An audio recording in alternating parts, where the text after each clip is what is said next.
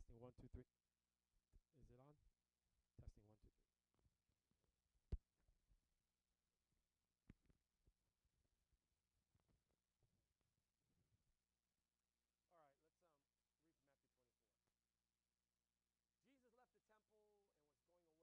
read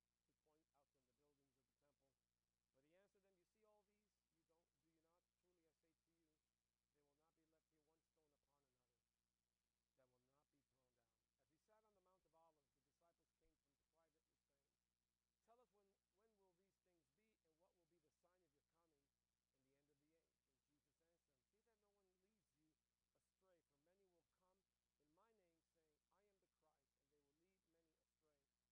and was going away when his disciples came to point out to him the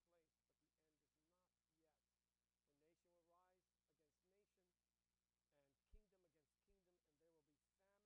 "You see all these? Do you not? Truly I say to you, there will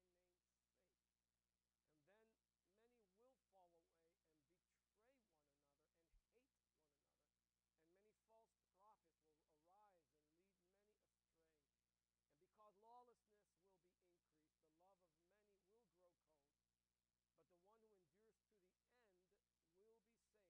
and what will be the sign of your coming and the end of the age?" And Jesus answered them, "See that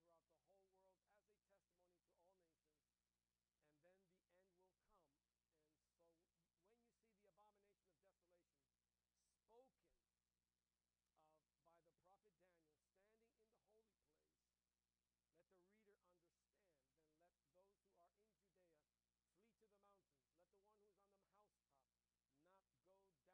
See that you are not alarmed, for this must take place, but the end is not yet. For nation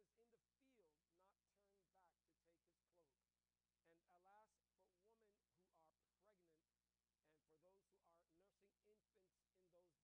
and there will be famines and earthquakes in various places. All these are but the beginning of the birth pains, and then they will deliver you up to tribulation and put you to death, and you will be hated by all nations for my name's sake. And then many will fall away and betray one another and hate one another, and many false prophets will arise and lead many astray. And because lawlessness will be increased, the love of many will grow cold. But the one who endures to the end will be saved. And this gospel of the kingdom will be proclaimed throughout the whole world as a testimony to all nations. And then the end will come. And so when you see the abomination of desolation spoken of by the prophet Daniel standing in the holy place, let the reader understand. Then let those who are in Judea flee to the mountains. Let the one who is on the housetop not go down to take what is in his house. And let the one who is in the field not turn back to take his cloak. And alas, for women who are pregnant and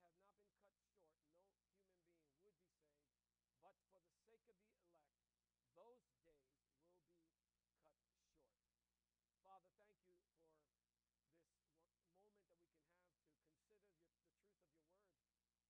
For then there will be great tribulation, such as not been from the beginning of the world until now, no, and never will be. And if those days had not been cut short, no human being would be saved. But for the sake of the elect, those days will be cut short. Father, thank you for this moment that we can have to consider the truth of your word. I pray that you would enable us to rest and to listen. Even as you said in Deuteronomy, "Hear, O Israel, the Lord thy God is one." Lord, but it began with a call to hear. And Lord, let him who has ears to hear, let him hear. There is throughout this theme, throughout the scriptures, to listen and live. And so we pray that you give us ears to hear today. And let the reader understand. Let the hearer understand. And Lord, we pray for your grace and help us to speak clearly. Help us to consider what is being said. Help us to pay attention carefully. For these days are upon us. And we ask, oh God, that you would bless your word in a mighty way today. So thank you for this wonderful opportunity to speak forth and proclaim your word. In Jesus' name, amen. So I started this series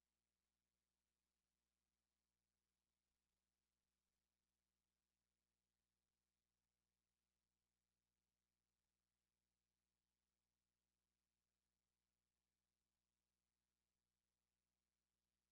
Yep. It's not working. What was that? What was that? Testing 1 2 3. Is it up over there? It seems like it's coming through, but okay, testing 1 2 3.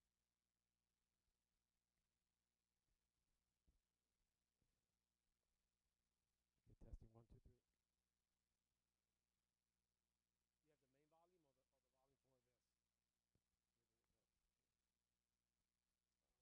Let me try to modify this one better.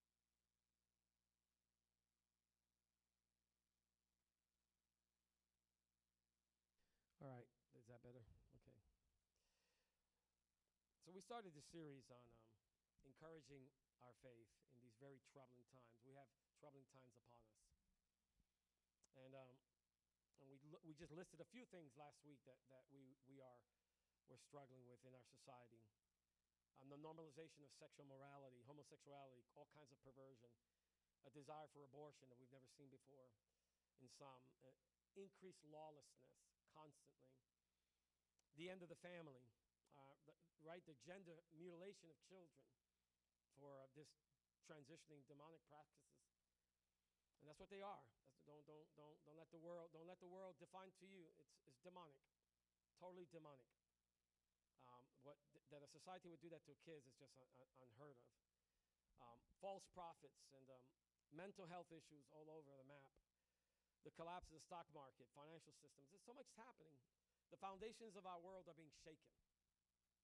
And so I want to encourage us, because I do think that this is just going to continue to spiral out of control, and we're going to just have to make adjustments as we go along. Amen. We've lived a wonderful 200 years of kind of peace, but it just seems everything's changed, and the foundations of our society are being shaken. And so let's go to Hebrews 12, 25, 29. See that you do not refuse him who is speaking, for if they did not escape when they refused him who warned them on the earth, much less will we escape.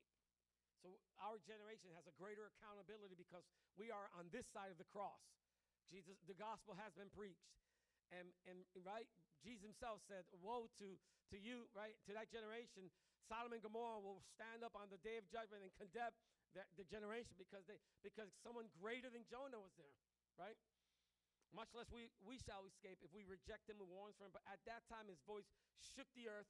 But now he has promised just once more, I will shake not only the earth but also the heavens. The phrase yet once more indicates the removal of things that are shaken. God is shaking. That is things that have been made in order that the things that cannot be shaken may remain. Therefore, let us be grateful for receiving a kingdom that cannot be shaken. And thus let us offer to God acceptable worship with reverence and offer our God as a consuming fire. Jesus himself said that in the last days, men's hearts shall fail them for fear. Look at Luke 21, verses 25 and 26. And there will be signs in sun and moon and stars and earth, and on the earth distress of nations in perplexity because of the roaring of the sea and the waves, people fainting with fear and with foreboding of what is coming on the world, for the powers of heaven will be shaken. He hear these same idea that these things are shaken. There's a reason why our world is falling apart, but those reasons are found not in news, not in CNN, not even in Fox News, right? They're found in the scriptures. We need to really see the world through the lens of what God is doing, right? And so while people, now to encourage our hearts, while people's hearts are failing for fear, right? Look what God's people are doing. Look at verse 28. Now when these things begin to take place, straighten up and raise your heads, because your redemption is drawing near. There ought to be, and I do believe that this is going to happen among his people, among his elect, that as these things begin to take place, there's going to be a straightening up, raising your heads. This idea, the idea of being bowed down, to lift or raise oneself up from a bending posture. God's going to do something. So we can be comforted that the Lord is not going to abandon his people in the midst of these things. So how can we as believers raise our heads in these times? Is your head bowed down? And sometimes we can hear the news and you can see the things in our own lives and we can feel that our hearts being bowed down. How many feel the pressure of life, right? How can we as believers raise our heads when they begin to happen? I love that phrase, when they begin to happen. Not when at the end, but at the very beginning, there ought to be something of faith that really rises up in light of the truth of God's word. So how can we do that? What are the believers' foundations in a troubled world? We asked that question last week. How can we stand? And I said that there's two foundations. We started with one last week, and this is just review from last week. There are two foundations that we need to have if we're going to stand in troubling times. If you're going to stand, if something terrible happens to you tomorrow, this week, if something terrible happens to our world tomorrow or this this week, how can we stand on this? And there are a couple of things that I believe that the Lord wants us to just know in our heart and be certain and apply them and work them out in our lives so that we may not be shaken, but that we may lift up our heads and know that our redemption's coming near. First of all things, you got to know this, all things that take place in the world and in our lives are ordained by God. That's the first thing. That's a mouthful. That's saying a lot. That is a view of the world that is not common, not even in the church, right? Not even the church doesn't even see it so much like that. But the Bible clearly depicts a God who is absolutely sovereign. He's a micromanager. He micromanages everything. He's involved, right? And so that's something that we have to lay hold of God. That God wants to reveal himself to us as the God who ordains everything. Lamentations 3:7, who has spoken and it came to pass, unless the Lord has commanded it. That's an absolute statement. Nothing has ever come to pass unless the Lord has commanded it. All right, so that's very comforting. In fact, I can make the argument that if you don't hold to this truth, you really have no comfort. If you deny God's control sovereignty, I can ask you a series of questions, and at the end of the day, you will not be able to have a sure anchor. I believe that.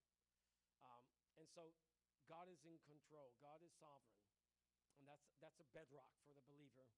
And this includes good things and bad things. This is where people get a little tripped up, and I understandably so. Lamentations 3:38. Is it not from the mouth of the Most High? So the idea of commanding, the idea of speaking forth. Is it not from the mouth of the Most High that good and bad come?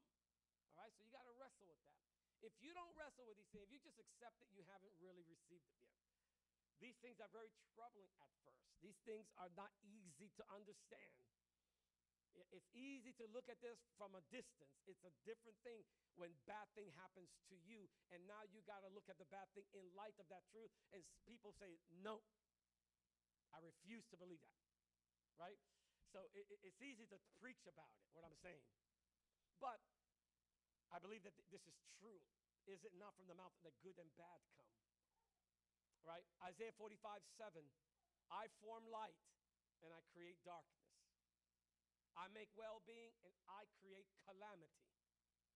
I am the Lord who does all these things. And I showed you last week that word does is the same word that is used in Genesis.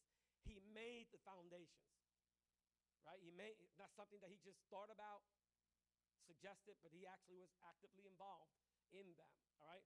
Amos 3:6 is a trumpet blown in a city, and the people are not afraid. Does disaster come to a city unless the Lord has done it? So these are truths. Hopefully, some of you have already been disciplined in these truths and you rejoice in them. For some of you, this might be the first time you hear this. What I suggest is just keep reading the scriptures. But I do believe that in our troubling world, we need to lay hold of it. Now, this does not negate man's responsibility. God is going to judge man for what he does. Right? So we uphold both. God holds man accountable, and yet God ordains all things. So we do not negate man's responsibility. So, but this is a great comfort, and God controls and ordains even the greatest acts of injustice in our world. All the stuff that we're seeing, they're not spiraling out of control from God. God sees it. Now, I can respond emotionally, and I oftentimes do. I confess to you. Sometimes I get angry. But after I get angry, I realize, wait a minute, Lord, you are in control. Lord, you are in control. So it's happening by some purpose that you have. So today I want to consider this truth of God's sovereignty over all things in the context of the great acts of injustice in the world. Because, what good is a theory unless it gets tested, right? You got to test the theory. I could say one thing, but we got to test it. And we're going to consider the great acts of injustice, right? Great. How many? Is there a lot of injustice in the world? A lots of injustice, you know? And so it's only fair that we test this theory, this biblical truth, in the light of despicable acts of injustice, right? And then see how is God in this. So if the truth of God's sovereignty can be applied to the greatest acts of injustice, right? Right? Not yeah. I mean, if the truth of God can be applied to the greatest act, then surely we have a foundation. We have a foundation to stand on for the injustices in our own lives, right? So you know, you go from the greater to the lesser. So we look at the most despicable acts of injustice, and if we can see God there, it gives us some comfort to know, well, then in the injustice that I go through, then it's safe to assume God is there. Amen? That makes sense? So we don't have to like look at necessarily every single act of injustice, but we need to look at some of the great acts, right? We need to look at so that we can learn how to face this. So does God ordain the greatest acts of injustice in the world? And our world is going to be full of injustice. We are going to be baptized in injustice. That's what the Bible clearly teaches, that there is going to be a rise of iniquity and lawlessness and all kinds of wickedness. There's going to be a rise of injustice. Do you have biblical footing to confront them? Right? So the question that now, the question that we want to ask is very simple. I want to go from the greatest to the smaller, right? Something I often do, and that is, well, Lord, what is the greatest act of injustice in the history of the world?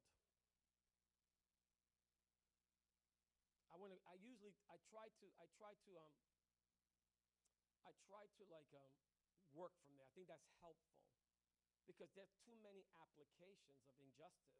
I'd rather go to the most unjust act, and I can work from there, right? Because then, if I can actually come up with some form that can tell me this is the greatest act of injustice, I can work from there. I don't need to look at every single application of injustice because there are many of them, right? So that's one thing that you should know that's very helpful in Bible study. Go to the most absolute reality of something and then see how the scriptures can apply to that. So, of course, the first question that you should ask is, can injustice be measured? Can we measure acts of injustice? What metric, what variables would you use to measure injustice? So that's the first question. You have to come up with a formula. You have to come up with some reasonable categories that help us to define, well, let's understand what injustice is, and then, you know, are there degrees of injustice? I'm going to say yes, there's degrees of injustice. So, you know, what's a common variable that most people use with injustice? Well, I would say quantity would be a variable. So when you read the history of the world and you read the great acts of injustice in the history of the world, who's typically in those books? Anybody knows? Go to your history lessons. Yep, Hitler, right? So why Hitler? Because under the regime of Hitler, estimated 50 million people died, right? So quantity. So Hitler, typically in the great acts of injustice in the world, it's very common, if anybody knows any world history, normally Hitler would be in that conversation. And the reason he's in that conversation is because the quantity. Would Hitler be in that conversation if he only killed 10 people? No. Why not? There's something to do with quantity. Number of people affected. That's already giving us something, right? Well, who else will be in that conversation. You got Hitler. Who else would be in that conversation? Stalin. Somebody said Stalin? Stalin, yeah. How many people died under Stalin? Does anyone know? I think they estimate about 20 million people died under Stalin. All right, so what's another one that you can argue to be the greatest? What was that? Mao Zedong, yeah. I think he's a little less than Stalin. But there's one that morphs Hitler. Huh? Go straight to the source. Yeah.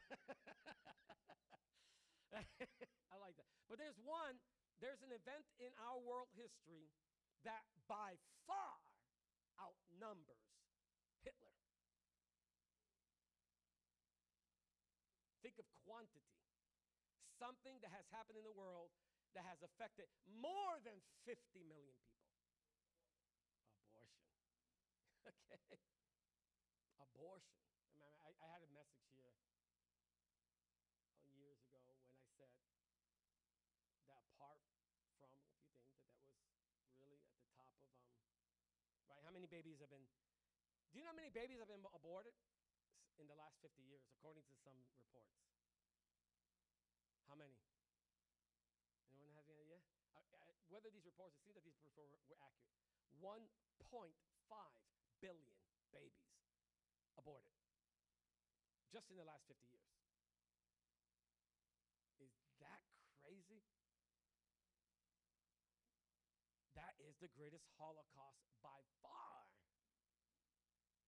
Abortion. Now, of course, if you're here, if you had an abortion, right, and you, God forgives you. Don't ever let the devil condemn you. There's forgiveness. Praise God for the blood of Jesus Christ. Amen? He forgives us. No, you don't have to carry that. It's in the blood. But we should repent. We should turn to the Lord and say, and if you've done that, you've got nothing to feel guilty of. But 1.5 billion babies have been aborted. In fact, just annually, there are more babies aborted than Hitler killed under his regime.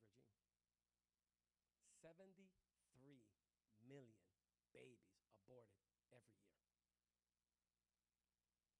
Now, if you know your Bible, that's what people say, the judgment of God. If you know your Bible, what did God tell Noah? Does anyone know what God told Noah in the covenant? A life for a life. That's bad news for the world. Did you get it? A life. This is a covenant Noah. When these things are still in effect, believe me, the only people who escape all that are those who come into the new covenant with Jesus Christ. But the curse and all that's still very much in effect. Very much. The only way to escape it is in Christ. The only way. In Noah, God tells Noah, a life for a life. What does that tell you about the future of the world?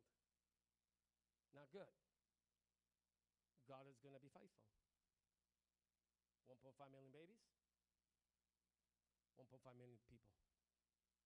A life for a life. The judgments of God are going to come. Now does it make sense why in Revelation it says 2/3 of the population, 1/3 of, you read that in the book of Revelation, you're like, whoa, 1/3 of the population is wiped out. Another 1/3 is wiped out, right? Well, what's all that coming from? Is it just God having a bad day? God having a bad day? No, he's reconciling the books. So abortion is such a scourge in our society. But so is that the greatest? Is that the greatest? So how can we measure the greatest act of injustice? And let me tell you that none of those satisfies the conditions for the greatest act of injustice.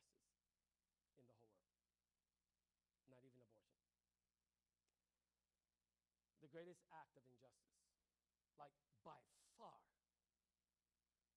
is what?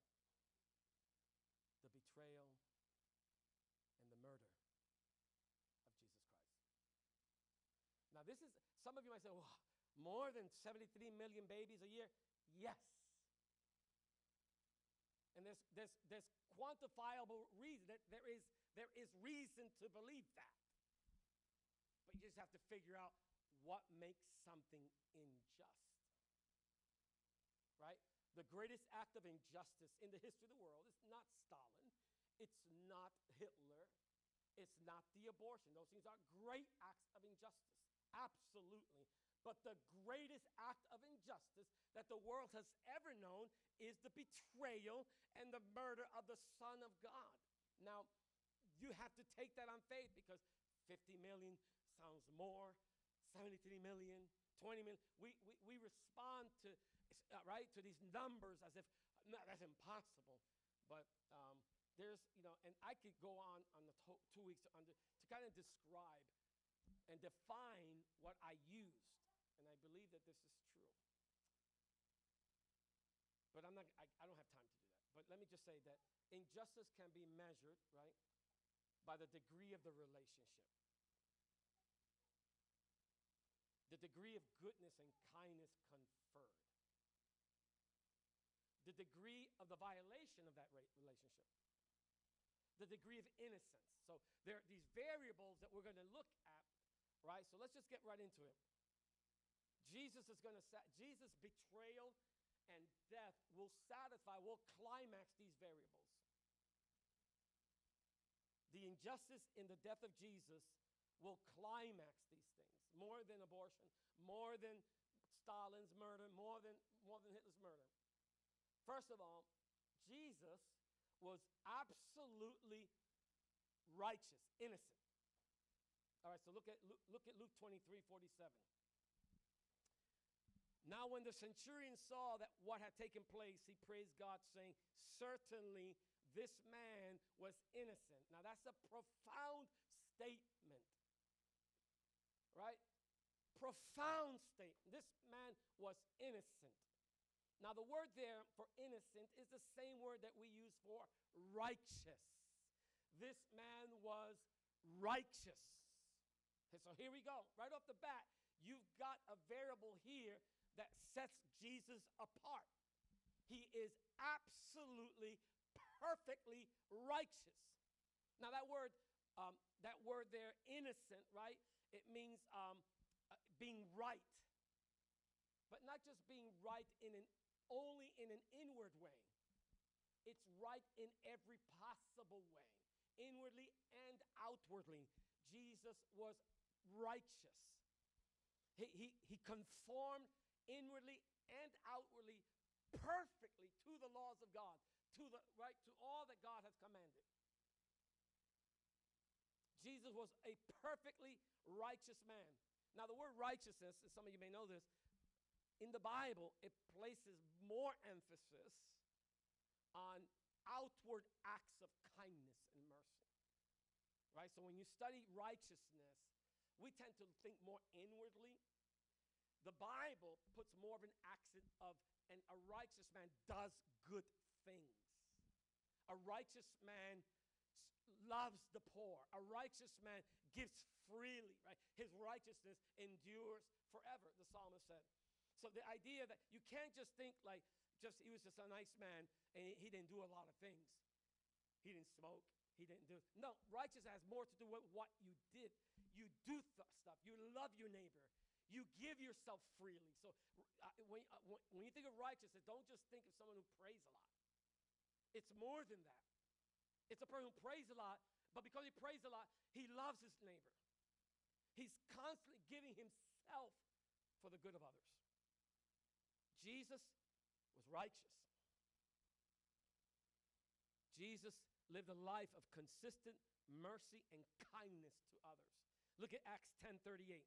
Acts 10:38.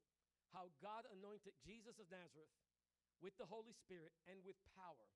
He went about doing what? Doing good. He was righteous. He went about doing good and healing all who were oppressed by the devil. How many did he heal? All. For God was with him. Jesus never failed to act righteously, not even for a moment.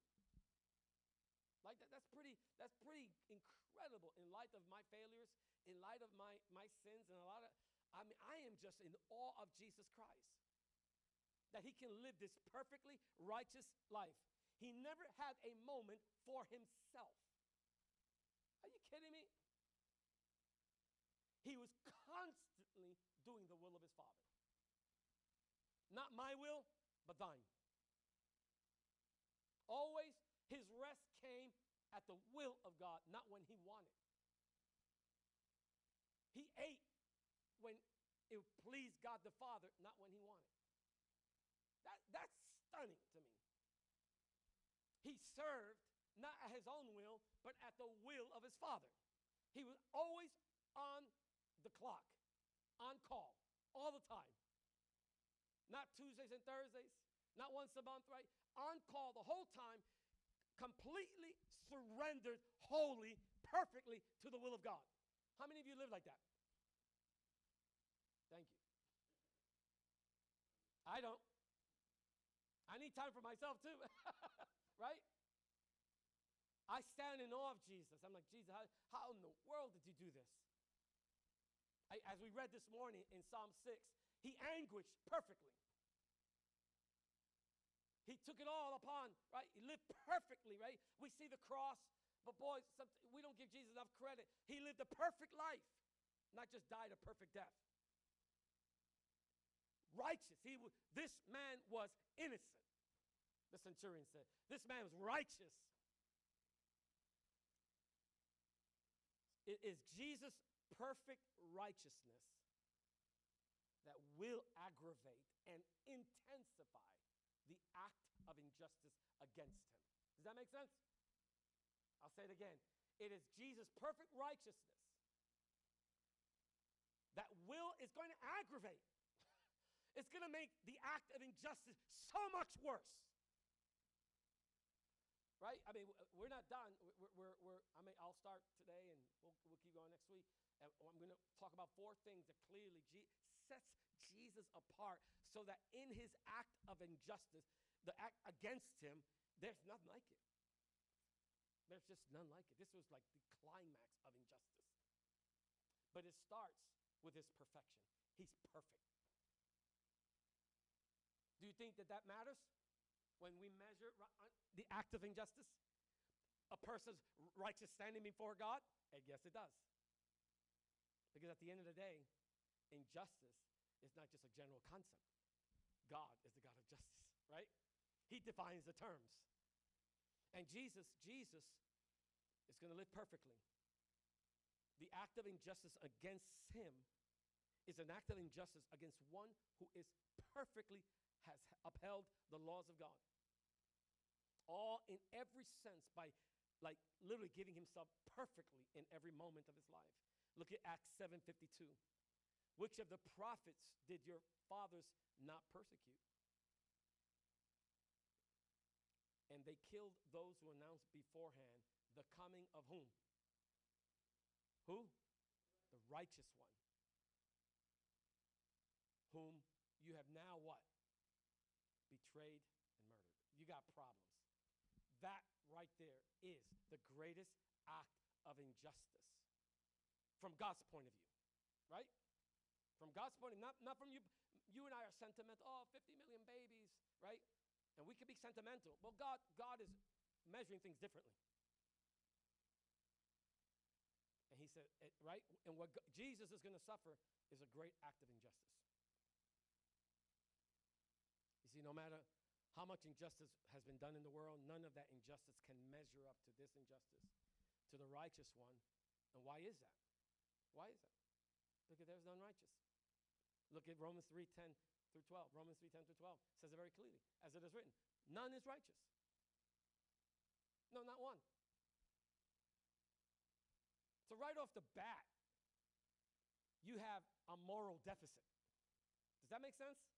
Right off the bat, you and I, as much as we can experience acts of injustice, But the reality is, let's be very, very honest, that those acts of injustice are done to me who already has a moral deficit. Does that make sense?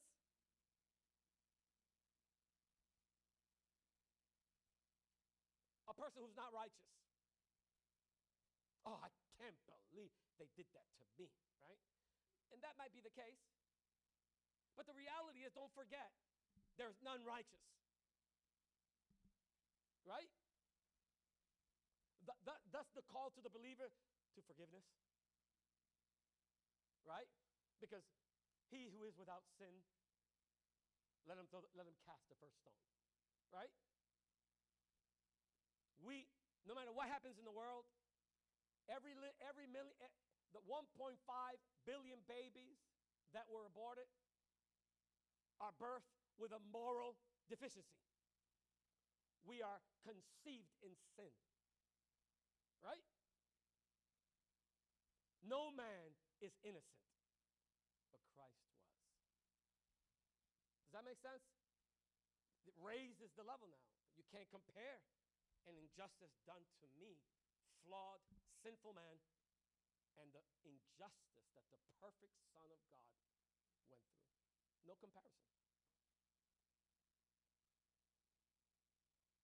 All have turned aside. Together they have become worthless. No one does good, not even one. I hope that you can begin to see that the greatest injustice in the history is the Son of God. The murder and the betrayal of the Son of God. I'm going to end it right here because I want to talk next week. I want to look at the betrayal of Jesus. We're going to talk about betrayal. How does betrayal function in the context of injustice? And I'm going to say that betrayal is a necessary component in injustice. So the fact that Jesus was betrayed is not an accident, because he's climaxing the act of injustice in himself. The act of injustice against him is being climaxed, so he must be betrayed. And betrayal is a very unique experience. Betrayal is not just something bad happened to you. There are things that need to be in place in order for betrayal for that situation to be defined as betrayal. I'm not going to see next week. I'm going to show you that the betrayal, Jesus went through betrayal, which will climax the injustice. But I'm not going to take any more of your time. Why don't we stand? Let's stand. We'll continue next week. And we're saying all of this. We're laying some groundwork, because we're trying to put together a case for the worst possible act of injustice. And then we're going to ask the question, once we define the worst possible act of injustice, then the next question is, how did God ordain that? Right? So we're going to take time to present my case. I'm going to, hopefully, I convinced you. Hopefully some of you can say, yes, the greatest act of injustice is the murder and the betrayal of the Son of God. There's nothing worse that ever happened under the sun. If that's something that you haven't rehearsed in your mind, I would encourage you to consider the death of Jesus Christ and to see what he suffered. And then we're going to ask the question, did God ordain that? And if God didn't ordain it, then woe is us, right? But if God did, if we can prove scripturally that God did ordain it, then we have a lot of hope. Amen? That the things that you're going through in your life, and maybe you're fighting, and maybe you're wrestling, and maybe you're trying to get someone, right? Maybe, just maybe, God has commanded it. Amen? But we'll continue next week. I want to sing a song before we leave. All Hail King Jesus. Let's sing All Hail King Jesus.